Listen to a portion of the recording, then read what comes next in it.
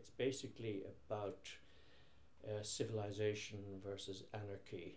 The invader is the evil spirit who comes back to the city. And the city has a king. There's the king's mother and daughter. They represent stability and civilization. And the invader wants to overthrow all that. So in the original play, he's in the forest outside the city. He's playing his wild music, and this draws the women of the city to him, and they become wild beings. And then in Mark's version of the story, which is slightly different, the king's daughter has been very much protected living up in the palace environment, and the play hints at a kind of unhealthy relation between the father and the daughter, and there are several references to being overprotective and wanting to keep his daughter from reality of the world outside. But she hears the spirit playing outside, and she is drawn to join him in the forest. The king is a very interesting figure in that he suffers a lot from self-delusion. He's in denial.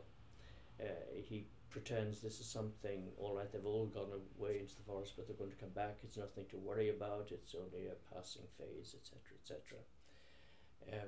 But ultimately, it's his daughter who will kill him. He's drawn out into the forest, surrounded by the wild element, and is killed with that. So it's a very dramatic story, and in the opera we're doing, there's lots of violence and there's lots of sex. So that has been a very dramatic theme to work with. I discovered that there have been numerous adaptations of the original play, some of them into plays, some of them into operas. In fact, Hans Werner Henze's opera The Bassarids is based on the same story, and there's at least one American composer has based the story. So it's obviously something which has drawn a lot of composers, a lot of playwrights to, and putting their own spin on it. The connection with the 1100th anniversary is, of course, the Vikings. So anyone going to see the opera, I have to make clear, they're not going to be seeing people wearing horned helmets and so on. But there are many references and allusions in the opera to what could be the Vikings invading the city of Waterford, which they did 1100 years ago. What was a new experience for me as a composer was that I didn't have a libretto complete. I had the outline of a story, and we were under time constraints to do the workshops for the Arts Council, and it was a very unusual experience, because we would sit down and talk about scene one, and Mark would go away, he'd write the libretto, he'd give it to me, and we would do scene one, and then on to scene two, and then so on. I've written a lot of choral works, I've written oratorios, I've written cantatas, where you have the full text in advance, so you can plan.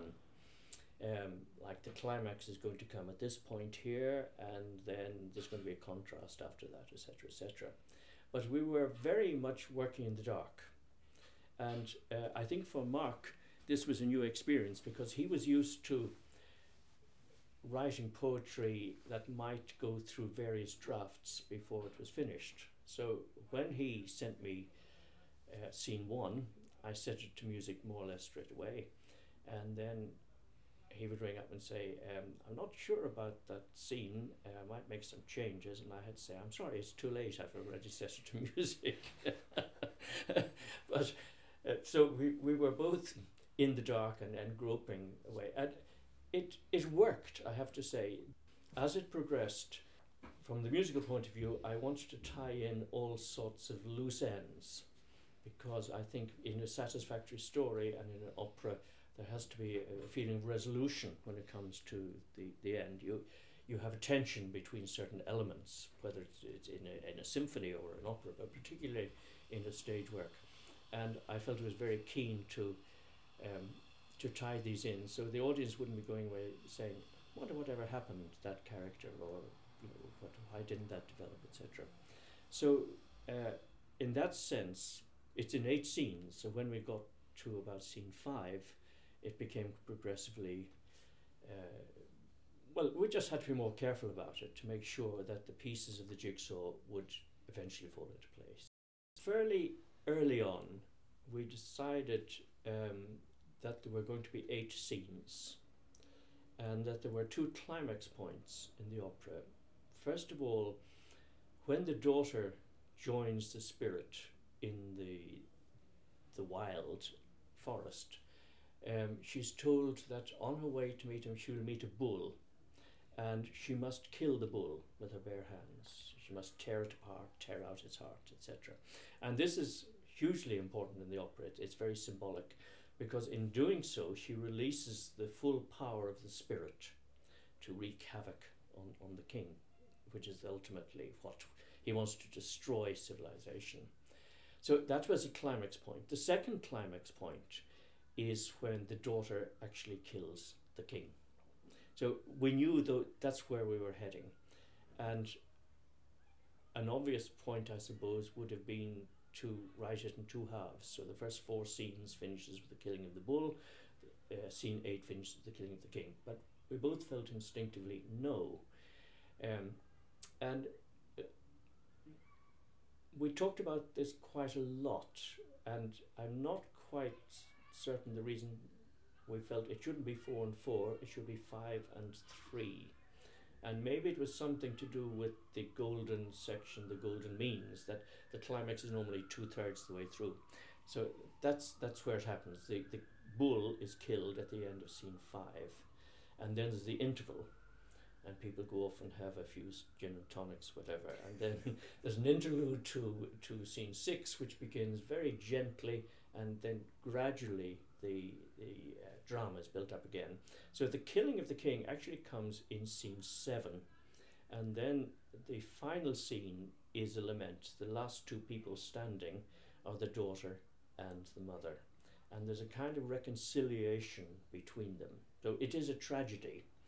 The king has been killed, but we felt that last scene was enormously important, and as a composer it gave me a chance to use it as a sort of musical recapitulation of some of the ideas. For instance, scene 2 is a duet between the king and his daughter, and as I've said, the king has these over-familiar feelings for his daughter, and it's really a love duet.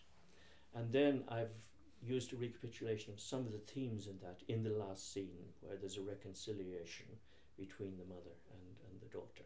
So it was a big dramatic canvas to work with, and one, while I was very aware all the way through I was working on the music a bar at a time, but yet at the same time needing to see where the finishing post was.